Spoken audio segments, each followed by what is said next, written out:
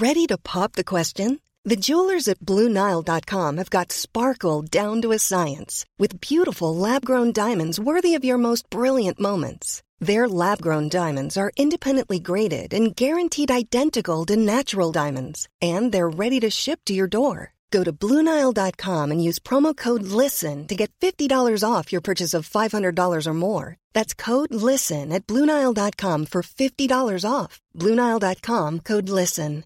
Hey, I'm Ryan Reynolds. At Mint Mobile, we like to do the opposite of what Big Wireless does. They charge you a lot, we charge you a little. So naturally, when they announced they'd be raising their prices due to inflation, we decided to deflate our prices due to not hating you. That's right. We're cutting the price of Mint Unlimited from $30 a month to just $15 a month. Give it a try at mintmobile.com/switch. $45 up front for 3 months plus taxes and fees. Promo rate for new customers for limited time. Unlimited more than 40 gigabytes per month. Slows full terms at mintmobile.com. I'm Peter Hart. And I'm Gary Bain. And together we're Pete and Gary's Military History Podcast.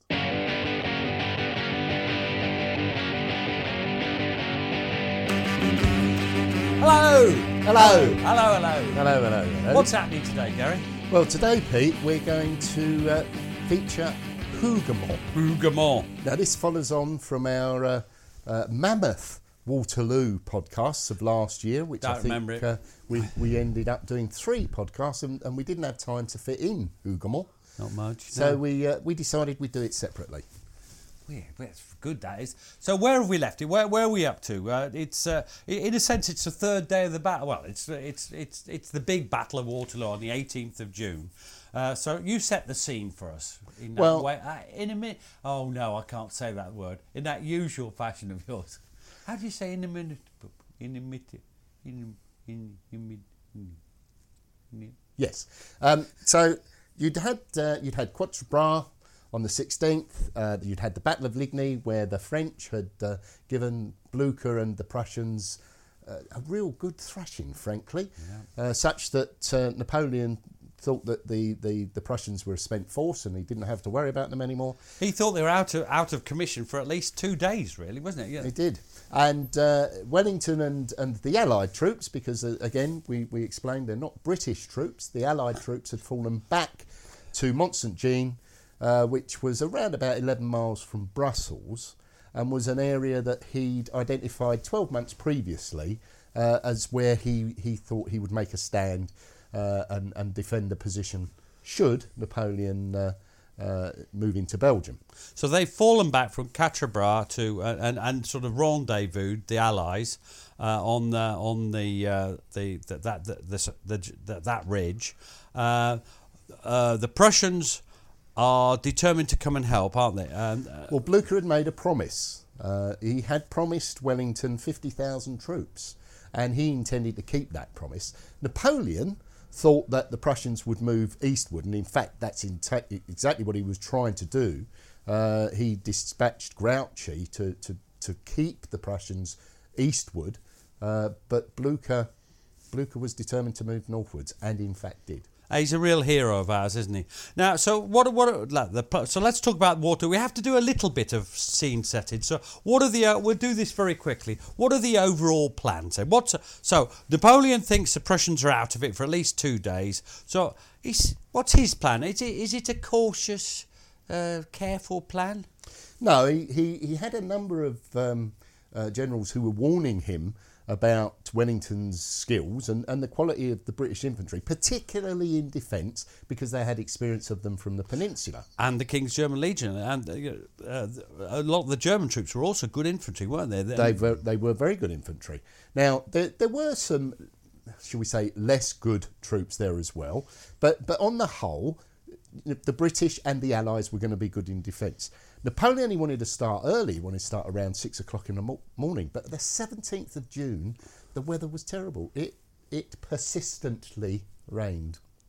It was wet. It was wet. The ground conditions made the movement of artillery difficult, and it also meant that the cannonballs would be much less effective because the whole idea was to bounce the ball into the ranks of infantry, and it wouldn't bounce that well on sodden ground. So it was postponed originally. But I think there's other, in some ways, more real reasons. I think there was a lack of urgency. I think some troops were engaged in looting. Some of the French troops were engaged in looting. They were too far back. There was lots of things, that's not really. There was no. They just don't get on with it, do they? Quick enough. No, I mean orders are not issued until 11 o'clock. So what's he planning? Well, he's planning to attack straight down either side of the main Brussels road, straight to the centre of the British. Heading towards the village of Waterloo. We've walked up that road, haven't we? We have, yeah. He created the Grand Battery. This was typically Napoleon in the sense that it was a tactic of concentrating his artillery. He's an artillery power. general. Absolutely. And it was aimed at forcing through the centre of the Allied line to Elm Tree Crossroads. So D'Erlon's first corps would go in right of that road, and the second corps in conjunction left of the road. And initially, it doesn't matter. The orders don't mention Hougoumont, do they? They were going to be followed up by the 6th Corps, the Cavalry Division, the Imperial Guard, and it's all just a bit of a crude, brutal, concentrated punch through the centre, isn't it? Yeah, I mean, it's not subtle at all, but I don't think Napoleon thought that he needed subtlety. He was going to smash the British. Application of power. Absolutely. Now, he changed his plans and he begins to bring in Hougoumont. And who's going to attack at Hougoumont? Well, the plans are for Rail's 2nd Corps to begin the attack on Hougoumont. And everybody presumes that that's going to be a diversion, with the exception of probably the Prince of... Jerome, his brother. And there are reasons why it sort of escalates. But the idea would have been a feint to that left for Napoleon. It was identified by Wellington as an area that he had to protect. He'd in fact dispatched some 10 to 20,000 troops, I think, to protect that flanking position to a place called Hal. Oh, yeah, they weren't in the battle at all, in fact. Yeah, his right flank he was worried about. Yeah, that's beyond Hougoumont, yeah. Now, Wellington, let's talk about his orders. They're fairly simple orders as well, aren't they, really? They're going to occupy the Mont Saint-Jean ridge, and the advanced posts. We'll come back to that, and just see what Napoleon would do, I think. That's a big part of it, and all the time he's anticipating what you said. He trusts Blucher to turn up on his on the left flank at some stage. So his intention is to be in a defensive position and to hold on until the Prussians arrive. It's not much more than that. The Mont Saint-Jean itself, it's got 2 slopes, a forward slope and a rear slope. So most of his troops are not visible because they're on that rear slope. And the idea is just to hold on. And in front, he's got his artillery well forward, funnily enough, with 2/3 of his batteries covering the western section. They can fire between Hougoumont and La Haye-Sainte. What I'd call between the road and Hougoumont, basically, isn't it? And they were told not to get caught up on counter battery fire. Now, let's talk about Hougoumont then. There's 3 of the advanced posts you mentioned, aren't there? What are the 3 posts then? So there's Hougoumont, La Haye-Sainte, and Papelotte Farms. Now, La Haye-Sainte's on the road, the Brussels road. It is, and Papelotte's to its... Well, if you're on Wellington's side, it's going to be to its left. Yeah. Would it be to Napoleon's right, then? Yes. Or eastwards, if we're really being complex, I think. Absolutely. Now, the idea was that they acted to break up frontal attacks, and it's a bit like a breakwater. I keep imagining water smashing against these things. And he wanted to keep a personal close eye himself on the defence of Hougoumont. Arguably, he neglected La Haye-Sainte. That'll be next year's special. But he appreciated the importance of Hougoumont. Now, tell me a bit about Hougoumont, because you've looked into this a bit more than I have. We've both been on that fantastic trip with Historians Do Drink, a fine body of men and women. Well, yes, when they're doing Yes. and not drinking.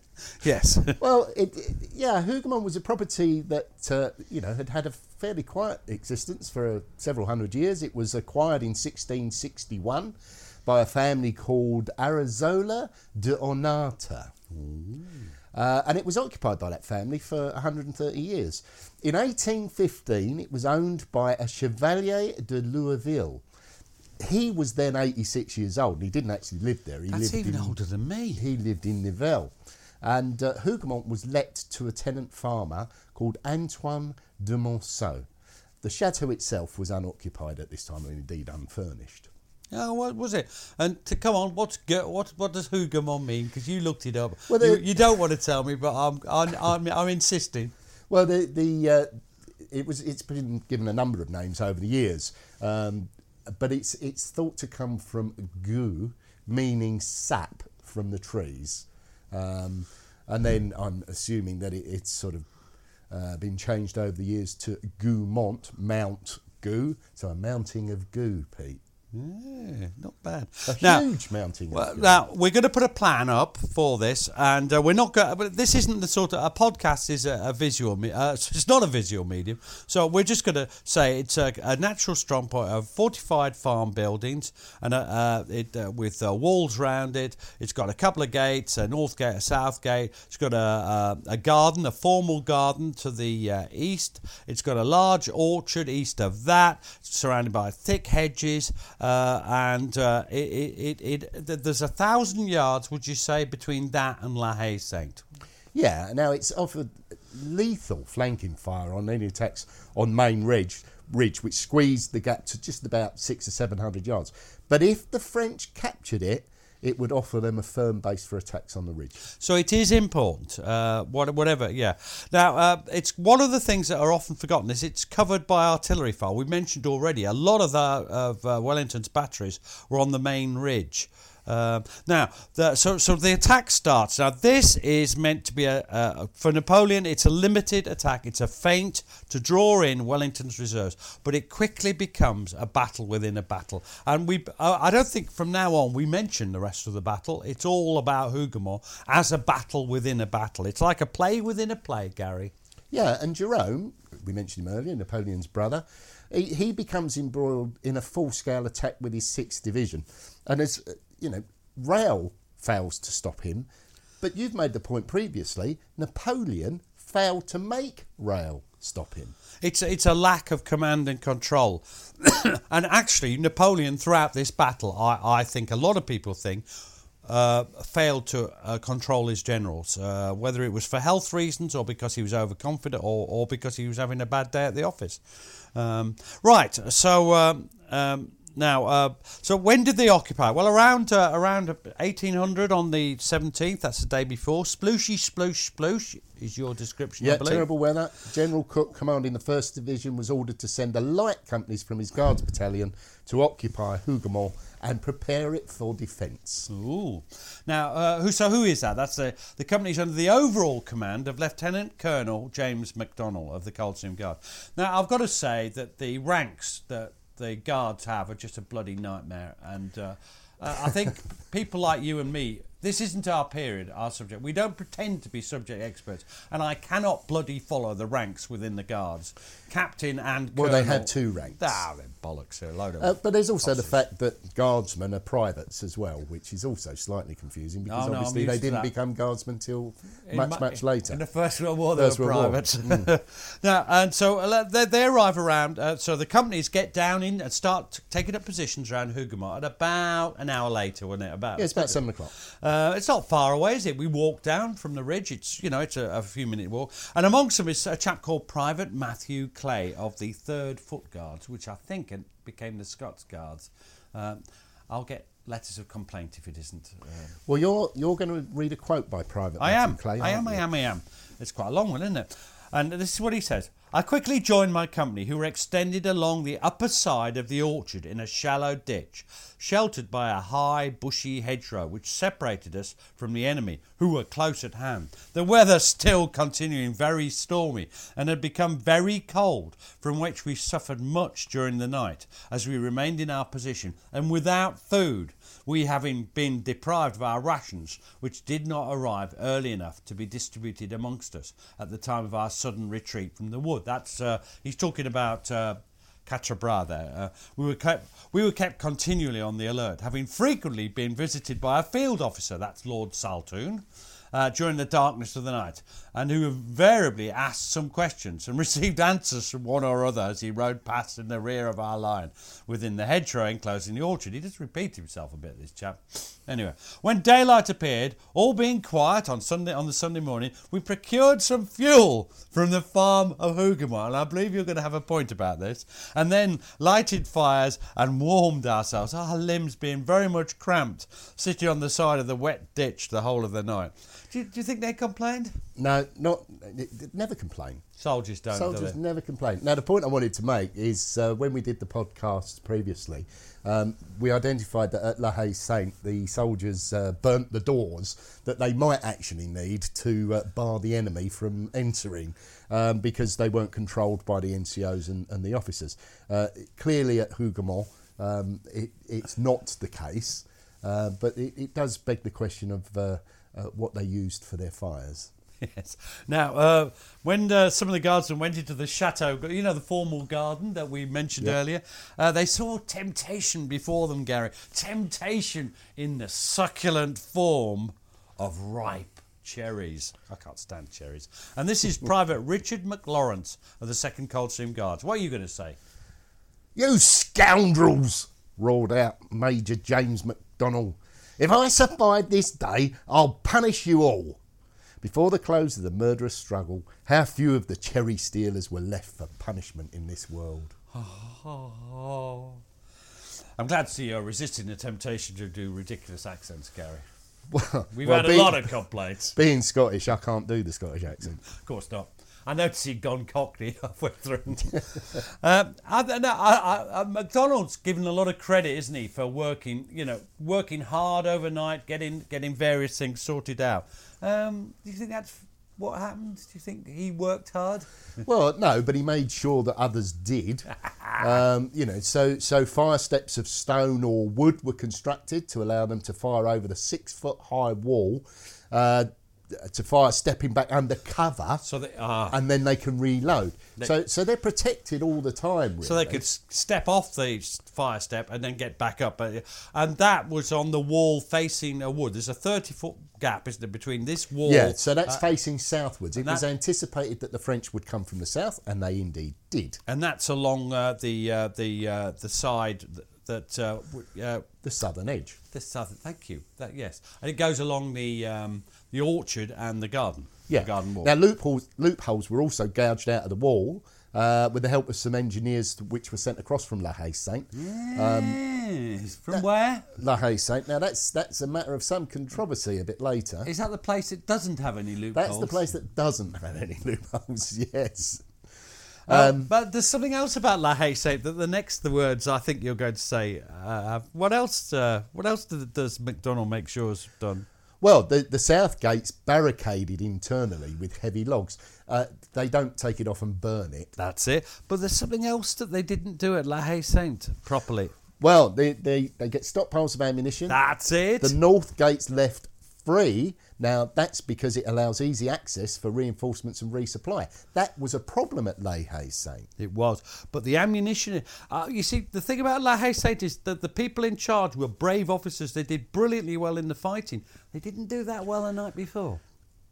No, and they did have ammunition problems throughout the day. They did. Not helped by the fact that a lot of them had Baker rifles there. Now, that's the prayer. Now, I think even the officers suffer that night. And who am I going to be? You're going to be Ensign Charles Lake of the 3rd Guards. The rain was incessant during the night, and I shall never forget my friend, the Honourable Captain Forbes, whose servant had forgotten his cloak, asking for a corner of my large one to lay under. Poor fellow. It was his last sleep, for he was shot through the breast early on the morning of the 18th. And hereby hangs a romantic tale, he being struck on that part of the breast on which hung the miniature of the lady to whom he was engaged, and with whom I have often seen him dance at the Brussels balls. It's not that romantic, is it? It's more sort of sad. Well, no. Now, Wellington, he visits Hougoumont twice before the battle, and he issues orders personally to those who had overall command at Hougoumont. And he also arranged for reinforcements, and he sent explicit instructions via staff officers throughout the battle. Now, initially, you've got the 2 light companies of the 2nd Guards Brigade, that's under MacDonald, and they occupy, initially, not when it starts, they initially occupy the farm complex and the walled gardens. And then there's the light companies of the 1st Guards Brigade under Lord Saltoun, they're in the orchard and wood. However, early that morning, the Prince of Orange intervenes. Now, he's not quite as bad as Sharpbeck's out, but he doesn't help at times. And he sends some reinforcements. Now, who are they, Gary? Well, he sends the 1st company of the Hanoverian Field Jaegers. That's about 100 men. A company's 100, isn't it? Yeah. In those days. The Lüneburg Hanover Battalion of 100 rifles. I'm looking forward to you saying the next one. Grubenhagen Hanover Battalions, also of 100 rifles. Now, these 300 men took up station in the orchard. And then something else happens. At 9 o'clock, they send up the 1st, 2nd Nassau Regiment, Germans, I think. Yes, because they're commanded by Major Buzgen. I'm not sure how you pronounce that. It's you knew. It's got umlaut, so I would say Buzgen. That's it, yeah. And that's 800 men in 6 companies. And you're going to be Captain Moritz Buzgen. What have you got to say for yourself? The farm and garden were unoccupied. A company of Brunswick Jäger stood on the furthest edge of the wood. A battalion of English Guards of the Coldstream Regiment, under the command of Colonel MacDonald, was partly deployed behind the farm. I immediately undertook the dispositions I deemed necessary for the defence. The Grenadier Company I stationed in the buildings, and 2 companies in the adjoining vegetable garden. I placed 1 company behind the hedge of the orchard. The Voltigeurs moved into line with the previously mentioned Brunswick Jäger, and 1 company served these as a reserve, being placed at some distance to their rear. Now, it's interesting because I think, is it Matthew Adkin? What's the name of that book that I really like? The Waterloo Companion.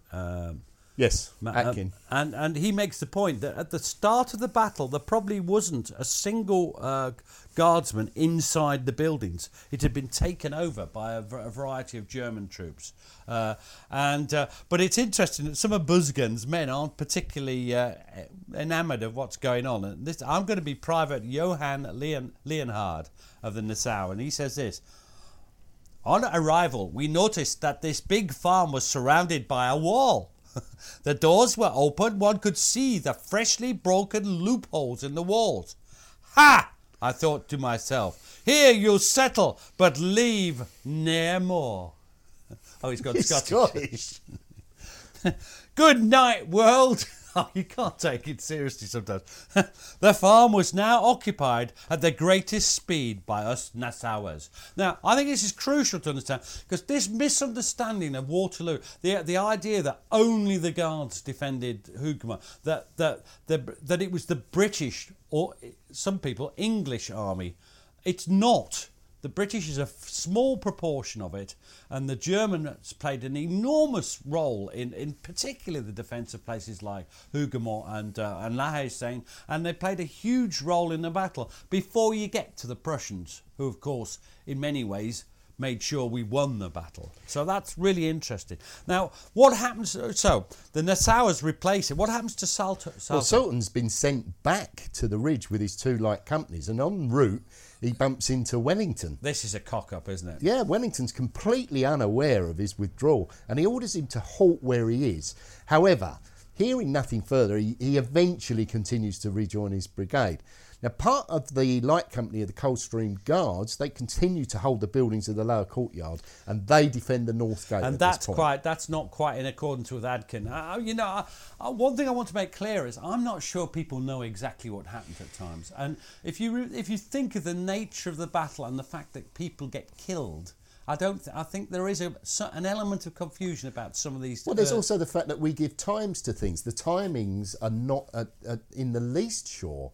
I think Wellington refers to the action starting at 10 o'clock. Well, Matthew Adkin Is it Adkin or Atkin? It is Adkin.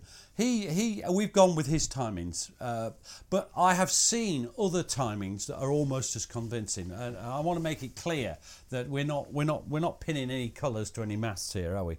Now, so all right, let's go on. So at the moment, there are some guards around, just behind and in the gardens, mainly Nassauers inside the buildings, and also there are more Germans in the woods in front and more Nassauers in the woods in front, in the the wood that's gone. Yeah, it's not there now, but it was considerable at the time. It was over 300 yards, I think. But it wasn't thickly wood. No, not thick, but enough to large. Enough to stop cannonballs. It was large, yeah.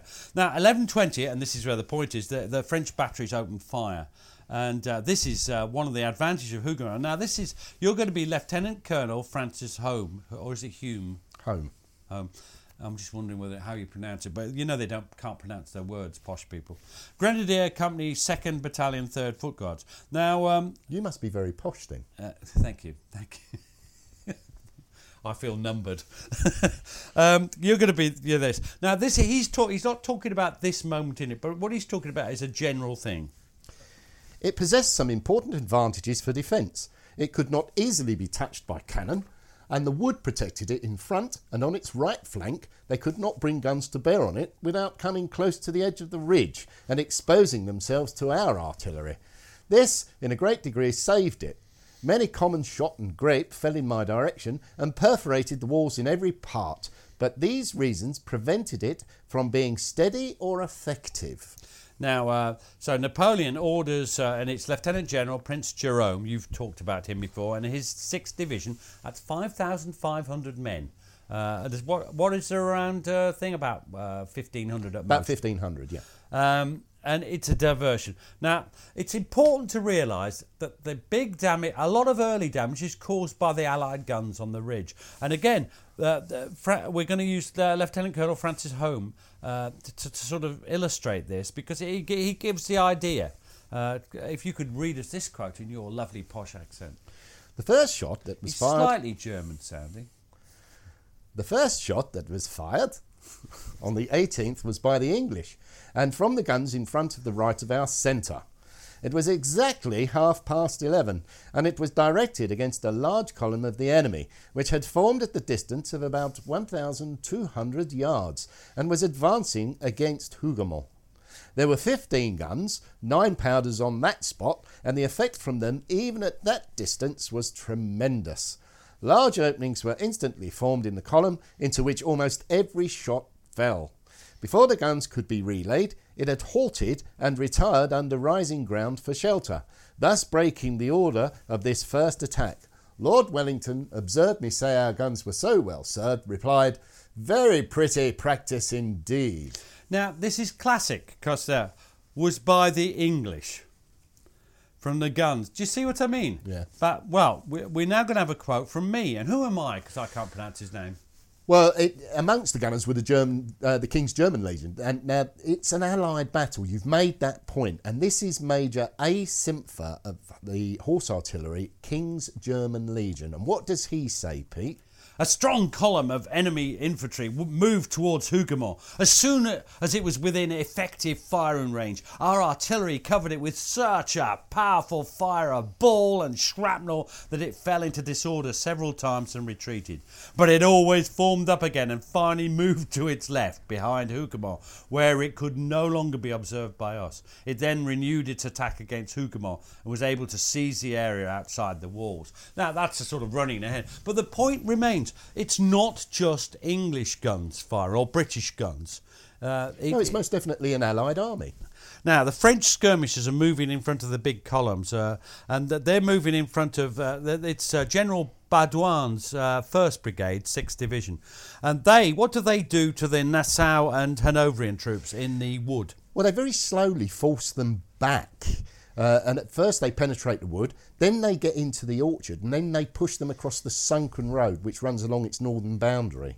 Oh, that far back. That's naughty, because that road, if they get control of that, it cuts them off. Now, this is I'm going to be you're going to be Captain, or is it me? No, it's me, and I'm going to be Captain Moritz Busquin of the 1st 2nd Nassau Regiment, and he says, This deployment was barely completed when at 11 o'clock in the morning, the enemy began his attack on the wood with a heavy cannonade with shell and case shot.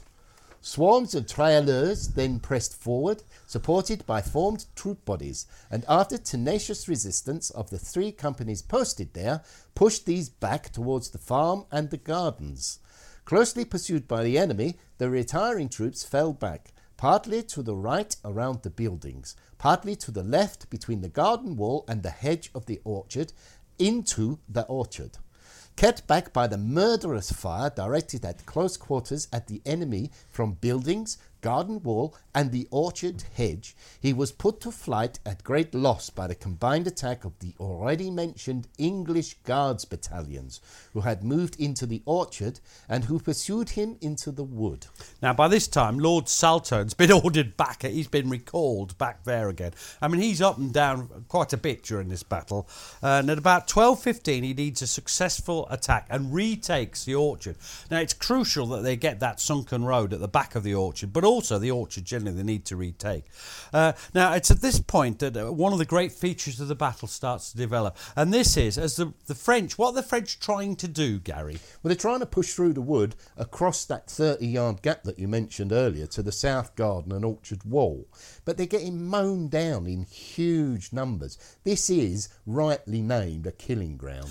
And I remember the wood's gone, but do you remember, Gary, there's just a tree, or is it one tree or 2 trees? Yeah, there's there? 2 or 3 trees, I think. And I remember standing and looking. You can still see, and it's a great place to visit, and to just, you look at that and you can imagine trying to get across that under heavy fire. Oh, wow, it's just a great place to visit. And I'm going to be Private Johann Lenhard again, Nassau Regiment. He seems to have cheered up a bit, and he goes, an unfortunate first phrase, which I hadn't noticed was awaiting me, a shower of balls. That's what some people call us, isn't it? I think it's the most common description of our podcast. That we loosed off on the French was so terrible that the grass in front was soon covered with French corpses. Now, you want to say something more about this? Yeah, it's worth bearing in mind that the wood was about 350 yards deep by about 280 yards wide. Now, this ran down the valley from where Raoul's corps was assembled. But between the north edge of that wood and the walls of Hougoumont was a gap of about 30 yards, as we've said. It's open ground. Now, it's a tremendous obstacle to the French because of the murderous fire that's directed at them, not only from the buildings, but also from the loopholes, from the walls, from the hedges. It is an absolute slaughter. Now, they try time and time again, Pete. Some of them get to the wall and they try to grab the muskets. How tall is the wall? It's too tall to climb. You need help, don't you? You've got to have 2 people. You've got to stand on another man to get over that wall. You couldn't climb it without any help. And people are shooting. And if there are 2 men working together, they're going to be shot or they're going to be bayoneted as they reach the top. Now, General Baudouin, who you mentioned earlier, he's actually killed in the fighting in the wood. There's quite a few generals killed in the Battle of Waterloo, isn't there? That's one, General Baudouin, yeah, absolutely. Now, that's sort of the first attack. About 12:30, Jerome orders in his 2nd Brigade of 6th Division. 6th Division is his force. And this is under General Soye. And where are they attacking? They're coming the same way, aren't they? They're coming the same way. They're going to attack through the wood.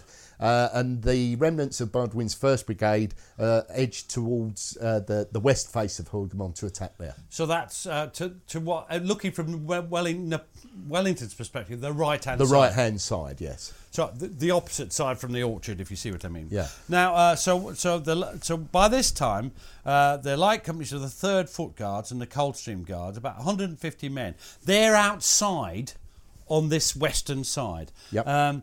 And what happens to them as this whole bloody brigade come... the remnants of Baudouin's brigade come at them. Well, they're slowly driven back from the kitchen garden. Fighting, absolutely. And they look to retreat along the path outside the west wall and actually get through the north gate into the courtyard. We've walked around there. We've walked on that path, where it is. And the north gate, of course, is... It's open, as we mentioned. Yeah.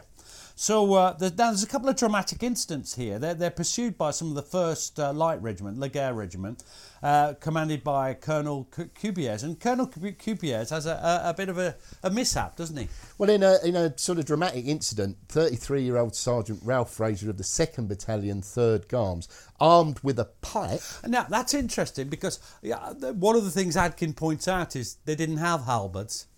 No, but I mean, but it's one of the things people always say it was with a pike, but he shouldn't have had one.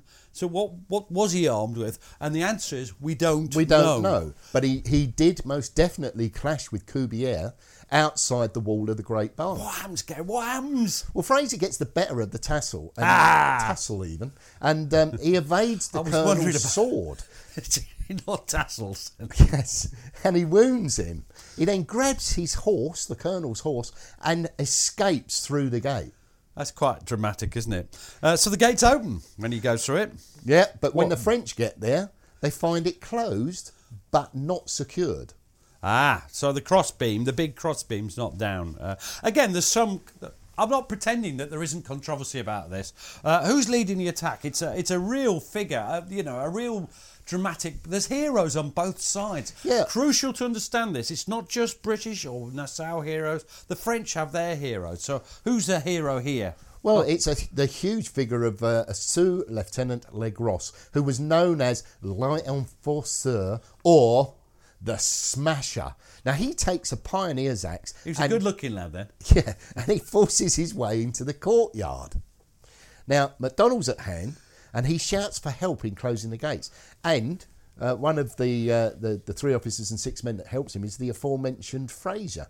And in a scene of desperate hand-to-hand fighting, he leads this small band of officers and men, whilst others cover them to stop more French breaking in, and they heave shut the gate and drop the crossbar. This is a dramatic thing, and isn't Wellington supposed to have said...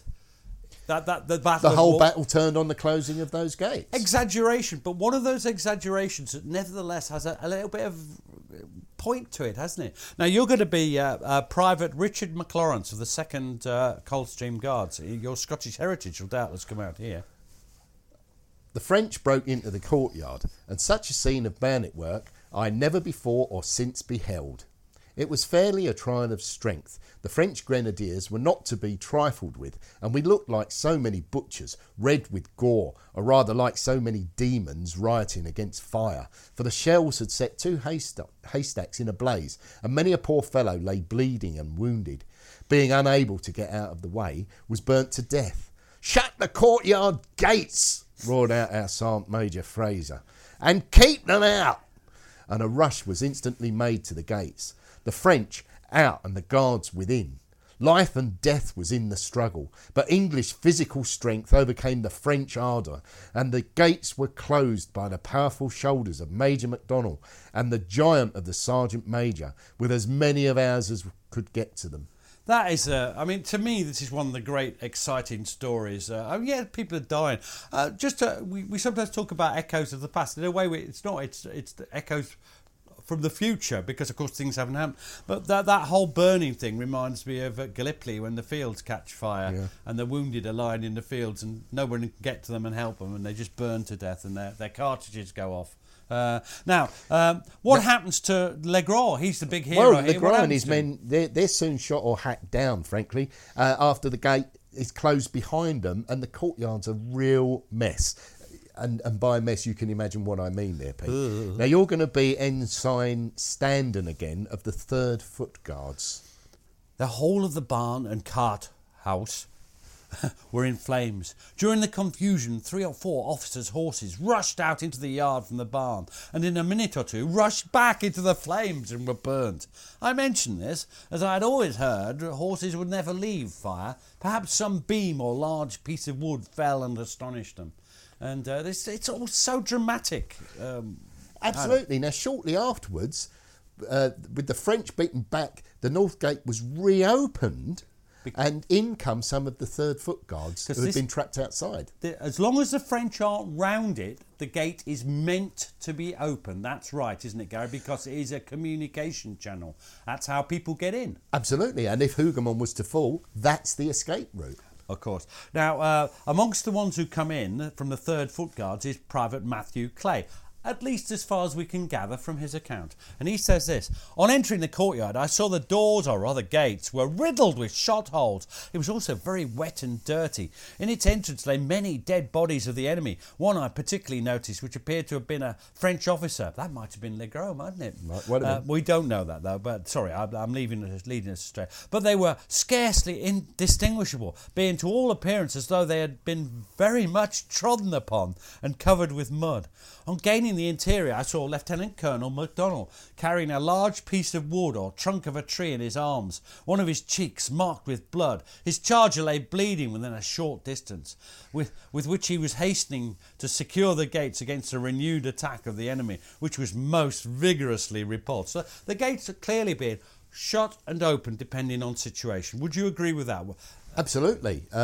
You've got to control the gates. And the French realised this as well. That's why it's so important to them. Now, by this time, reinforcements are on their way. And in all, 6 companies of the 2nd Battalion Coldstream Guards, who are commanded by Colonel Woodford, arrived and counter-attacked. Now, the French around the North Gate and West Side are dispersed as a result. So that's about 6 companies, 600 men. And it's interesting because Woodford is senior to MacDonald, but allows MacDonald to continue to stay in command, which is quite unusual in the British Army, which makes a bit of a fetish about seniority. There are so many sodding colonels in the Guards that it just gets out of hand. There's quite a lot in other regiments as well. One, Gary, one. Right. Now, so they've the 3rd major attack's launched by Jerome. What time's that at about? We're going. We're with not around, pinning our colours on this particularly much. It's around 13:15, and this time it's the 1st Brigade of General Foy's 9th Division. So this isn't Jerome's mob. This is somebody else's mob. Pushing into the southeast side of the orchard. Now, if they could get through and capture the sunken lane, then Hougoumont would be cut off from the main ridge, and that would allow the French to fire into the formal garden from the rear hedge, because there's no wall there. Now that's interesting. Yeah, that's very much. So he's not coming straight at the wall. He's sort of coming from just slightly to the well, as you said, from the southeast. Yeah. So he's coming at an angle, and that's so that the wall doesn't come into play. But they're getting fired at then. And they also drag a howitzer to the northeast corner of the wood, and they're shelling the buildings from close range. Now, that made me wonder, because that's only a matter of... That's not many yards. That's very close. How does that work with a howitzer? I don't think it does. I think it's too close. Well, I was interested by that, but there's perceived to be a threat, and Saltoun tries to attack it. Remember, Saltoun's in the back orchard, and he's very badly outnumbered and has to abandon the attempt. And Saltoun and the Hanoverians are forced back. Now, at times, by the way, during this fighting, you'll see accounts, people like Home disparage the contribution of the Hanoverians and Nassauers. This is based on nothing more than prejudice, as far as I can see from everything I've read. To me, all the people in this battle are fighting to the very best of their abilities. So what happens then? So they fought who arrives to save the day? Because it's just like when you order things in a supermarket just in time. Who arrives just in time this time? Well, it's 2 companies of the 2nd Battalion 3rd Foot Guards, who are commanded by Colonel Francis Hepburn. They arrive to hurl back the French with heavy losses from the orchard. Now, that's cleared again around about 14:45. So time's drifting past that. So that I mean, we've dealt with a lot of fighting going on there, isn't there? Really, absolutely. But we've dealt with it quickly, because that's the way. Isn't it funny? Even just doing a small thing like Hougoumont, and there isn't time for much detail. These battles are so big. Now, what happens next? Well, 1500, the 2nd Brigade of 5th Division move across to make an attack from the southeast. But they never get anywhere near it. And some people don't really count this. That's broken up. The attack fails. It's broken up by cannon fire, isn't it? Yeah, that's coming from the ridge, isn't it? So they never actually engage. That's coming from the French ridge, yeah. They're coming diagonally. Well, they're basically coming across almost from La Haye-Saint. They're coming from it's a ridiculous attack, and it's broken up. Now we want to make some general points here, and I think you particularly would be keen to make some of these points. Let's talk about some things that are happening. Well, you've got the big set piece attacks that we've discussed, but the whole time the French voltigeurs, they're sniping away all the time. Now, although the farm's largely hidden from view from the south, as we mentioned, by the wood, it is under fire from horse artillery, which are stationed near the Nivelle Road. Now, the Nivelle Road is sort of parallel with the Brussels Road, but way over to the oh God, I struggle with this sometimes, west. Yes. And yeah, there's a... Now, what... You say horse artillery, are these big, massive shells? No. They're smaller calibre rounds, and they bounce, causing little damage to solid walls. That, you know, they're just not going to do. They could have done damage. with bigger guns. They could have done. Now we need to go into another hero of the whole battle. And this is definitely vague, and there's a lot of doubts about when it definitely seems to have happened, but between 1500 and 1600, although they'd had those ammunition stocks, the fighting was so intense. What begins to happen? Well, they're running short, and this next part is in homage to our good friend Jim Maynard. Oh, was he in the Royal Army Service Corps? He was RCT, I think. Right, yeah, right, yes. Now, Captain Horace Seymour, who's the aide-de-camp to Lord Uxbridge, he's made aware that they're running short of musket ammunition, so he rides back and he finds a private, great rank, of the wagon train in charge of an ammunition cart. Now, to this man's credit, the wagoner drives his wagon forward to Hougoumont under heavy fire and got through to relieve the situation. Now, he's a hero, isn't he? I mean, there's many types of heroism, but under heavy fire, can you dodge when you're leading a wagon cart? No. I suppose you could zigzag, but it'd be every 3 miles. Not on that road that... I'm thinking of that road down from the hill. So he's a real hero. And some books, in fact, I think what's the name of the Battleground Europe? I think they identify a name there.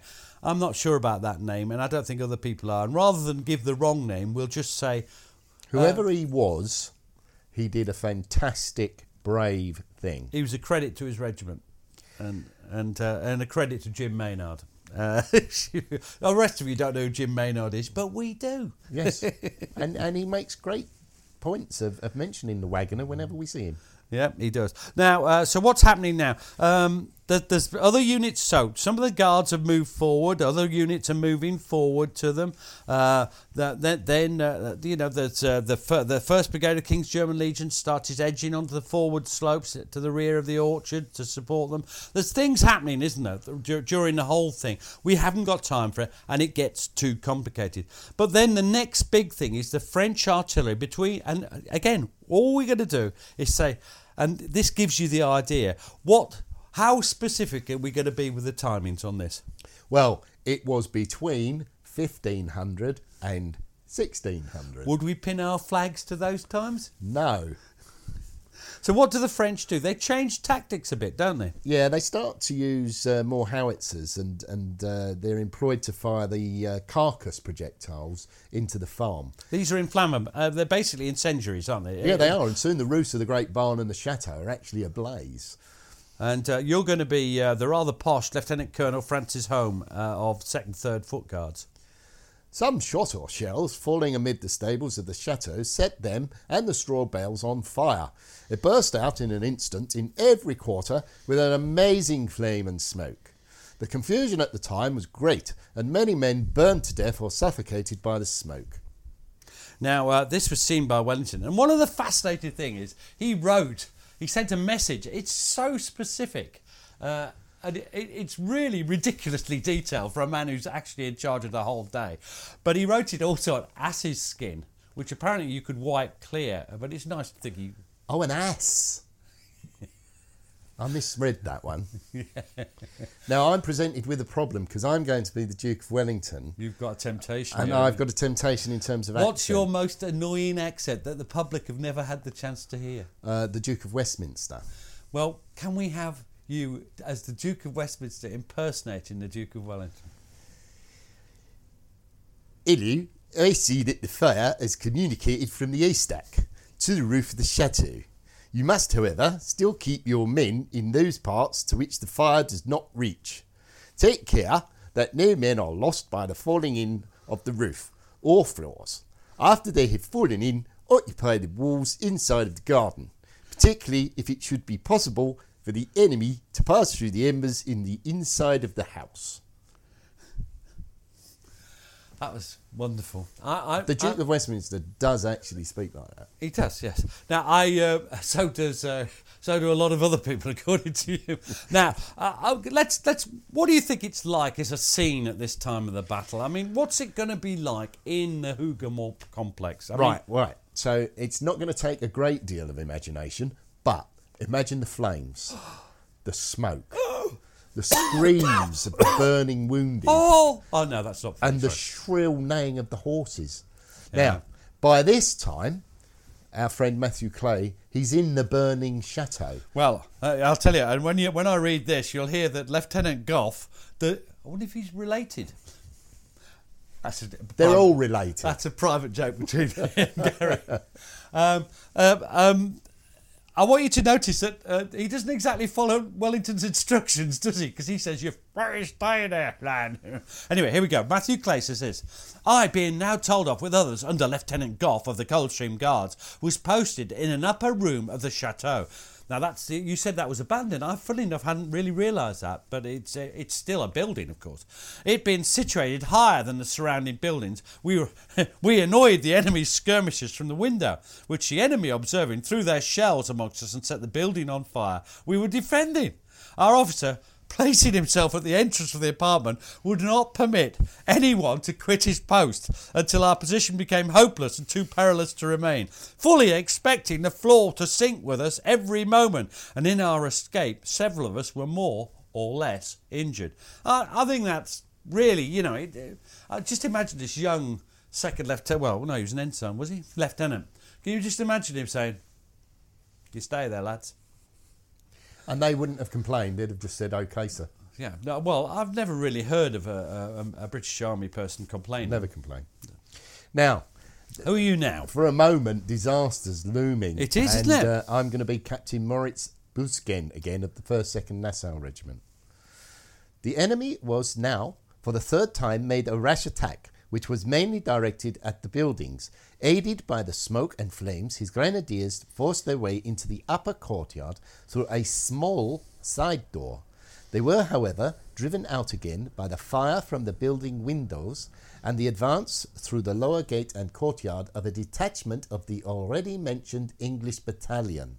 Some intruders were taken prisoner, but 7 of our grenadiers were also captured by the enemy during this action. Now, this is classic because I originally always thought this meant the Northgate action, but I'm persuaded by, is it Gareth Glover, who's written several things, who's done a lot of work on Matthew Clay, and he connects this with the Matthew Clay business, because Matthew Clay identifies a small break-in. That's the issue, small. Not like the Legros one. This is during the fire. And Gareth Glover, these people are in a different world from us. He has identified this as a separate occasion. And Matthew Clay says this: "The enemy's artillery having forced the upper gate, a party of them rushed in who were as quickly driven back, no one being left inside but a drummer boy without his drum, whom I lodged in a stable or outhouse. Many of the wounded of both armies were arranged side by side, having no means of carrying them to a place of greater safety. The upper gates being again made secure, a man killed in this action by the name of Philpott and myself were posted under the archway for its defence. The enemy's artillery still continuing their fire." Now, Glover's case is quite convincing to me. But again, we would not pin our... There are lots of confusions. This drummer boy crops up everywhere.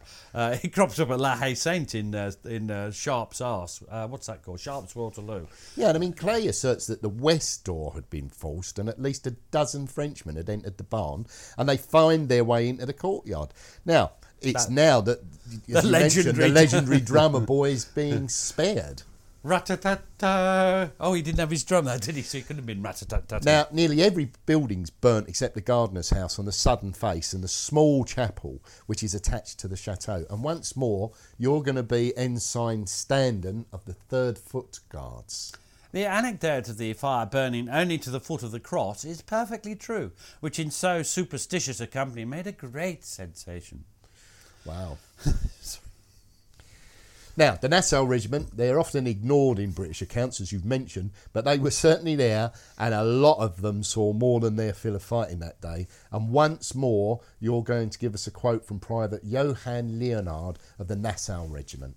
And yeah, I want you to remember, people at home say the Nassaus ran away in the first attack. They did not. Some may have done, but most of them didn't. And this is Leonhard. He says this: the fifth attack, I've no idea which one that is. The fifth attack that the French launched against the Hougoumont farm was beyond description. The hornbeam trees of the garden alley, underneath which we stood, were raised by the immense cannonade, as if mown down, and so were the beautiful tall trees along the outside of the farm. Walls were collapsing from both the heavy bombardment or from the severe thunderstorm that raged above us, the likes of which I have never experienced before. One could not distinguish one from the other. The skies seemed to have been changed into an ocean of fire. All of the farm's buildings were aflame. The soil beneath my feet began to shake and tremble, and large fissures opened up before my very eyes. Now, he's gone over the top, well over the top. I'm not sure about the thunderstorm, are you? But what I mean is, does that not give you an idea of just how dramatic it was, and how they're overwhelmed, some of them, by just how incredible it all is? Now, the struggle goes on into the early evening. As you've mentioned earlier, it's a battle within a battle. And as the French cavalry make their doomed charges... That's over to between the farms of La Haye Sainte and Hougoumont. Still, the fighting rages. But it gets less and less, and already, I mean, you know, we've come out of time a little bit there. Where the pressure's lessening, the Prussians are arriving, they're fighting at Plancenoit, an amazing battle. Can't wait to visit Plancenoit with you and other friends and really get to grips with that part of Waterloo. And then the Home Guard are definitely defeated by this time, aren't they? And the other lesser body, the Imperial Guard. Yeah, and then there's the general advance of the Allied army from about 2000 hours. So it's suddenly all over at that point. So Hougoumont held. It's never lost. Not unlike La Haye Sainte, which is lost. Now, you mentioned it earlier, but the Allied force defending Hougoumont, originally 1,200 men, but probably never exceeding 2,600 troops, had something like another 3,000 in support, but they eroded the strength of some 12,500 French troops of Rail's corps. That's not bad, and it's worth. None of these figures are written in stone or whatever. I was just reading that from a lump of stone. Well, it's a lovely lump of stone. It'll be used in another manner once this podcast's finished. So 5 to 1-ish, something like that. Remembering that attacking troops, that's probably not, it's not quite as much as it might seem. What proportion of French infantry, what proportion of Allied infantry? Well, that's a really good point, Peter. That's around about 23% of the French infantry and only about 5% of the Allied army. Aftermath's dead everywhere. They reckon, and I'm not going to, again, they reckon up to 5,000 French dead. The British lost about 600 dead. Battlefield, terrible place. Soldiers got other things on their mind, and they just never complained. They never do. And this is Private Matthew Clay not complaining, and you're going to read his quote. On again going into the yard, it being evening, and perceiving a clear glowing fire rising from the ruins of a stable or some other outhouse, I took the opportunity of cooking the remaining portion of pork which I'd stowed away in my haversack. It was actually a bit of half-burnt head of pig. And having placed it upon the fire and quietly awaited its being cooked, discovered that the glow of fire arose from the half-consumed body of some party who had fallen in the contest. Oh. My meat, which was unsavoury in the morning, became much more so by its redressing. Oh, God. Having now found a little veal in a cooking pot hanging over a small fire, in other words, somebody smothered with dust and fragments of the broken ruins, but sufficiently cooked, I most gladly partook of it. But he never complained. Now, on the 19th of June, there's a terrible scene surrounding them, and Clay goes on to say this, Pete. Having again joined the remainder of my party, we proceeded up the wood some distance, which was thickly strewn with the bodies of the slain, many of our comrades being of the number. The heaps of the enemy's slain laying about the exterior of the farm showed the deadly effect of our fire from within, and on passing near to the site of the circular stack, I found that it had been totally destroyed by the enemy's fire, and also that many of our comrades had fallen near the spot, and apparently entire, but on touching them found them completely dried up by the heat. He means they go to dust because they're burnt to a crisp. You were being very posh there, weren't you? Yeah, I don't know. And anyway, next day, they bivouac near Nivelle. It's just in a field outside Nivelle. And Clay says this: "Now came the time for the distribution of rations. Camp kettles, all in requisition, a general cooking along the hedgerows, the issue of rations liquor, and buzz of congratulating interchanges taking place with men of different companies, with their townsmen and old acquaintances sitting or reclining on the ground, each listening to the narrative of his comrade, having been separated from each other during the contest. Had any of our inquiring friends in England been present in this said field, which was our bivouac, they would have listened with a deepest interest to the tales that were told on the night of the 19th of June 1815. So basically, old soldiers just telling the tale. And then he came at me with his banner, but I still had to round up the spout. But I missed him, and luckily this other bloke bannered him. That kind of story. Right, what's next? Well, there's a civilian visitor visits the battlefield just afterwards, and he left an impression of what it's like. Now, this is Mr. John Scott, and he said, "The buildings of Hougoumont were infinitely more shattered than even those at La Haye Sainte. In one single spot, 50 dead bodies lay close together where they fell. Near this, there was a black scorched place where 600 human corpses found in the grounds were collected and burned. Fire had been set to the buildings, and the whole place seemed to have been the theatre of a supernatural, mischievous celebration of infernal rites." Wow. Well, there we go. So that's the story of Hougoumont. It's been fascinating. I can't wait to go there again. I presume you're of like mind, Gary? Yeah, and what I would say is, apart from Lion Hill, which was raised in the 1820s as a monument to the Prince of Orange, the battlefield's largely unchanged, although of course it's lower because the earth taken to build that. The ridges, yeah. And it's possible to work out the dispositions of both the French and Allied troops and to follow the events of the day. And you never know, Pete, you may even stand exactly where Wellington or Napoleon stood. Well, it's been great. I've really enjoyed it. I mean, Hougoumont, it's been a pleasure to research and a pleasure to do. Yes, Peter, it's been an absolute pleasure, and I'd like to thank you. And I'm going to be nice to you for the next several weeks. Hooray! Cheers, Pete.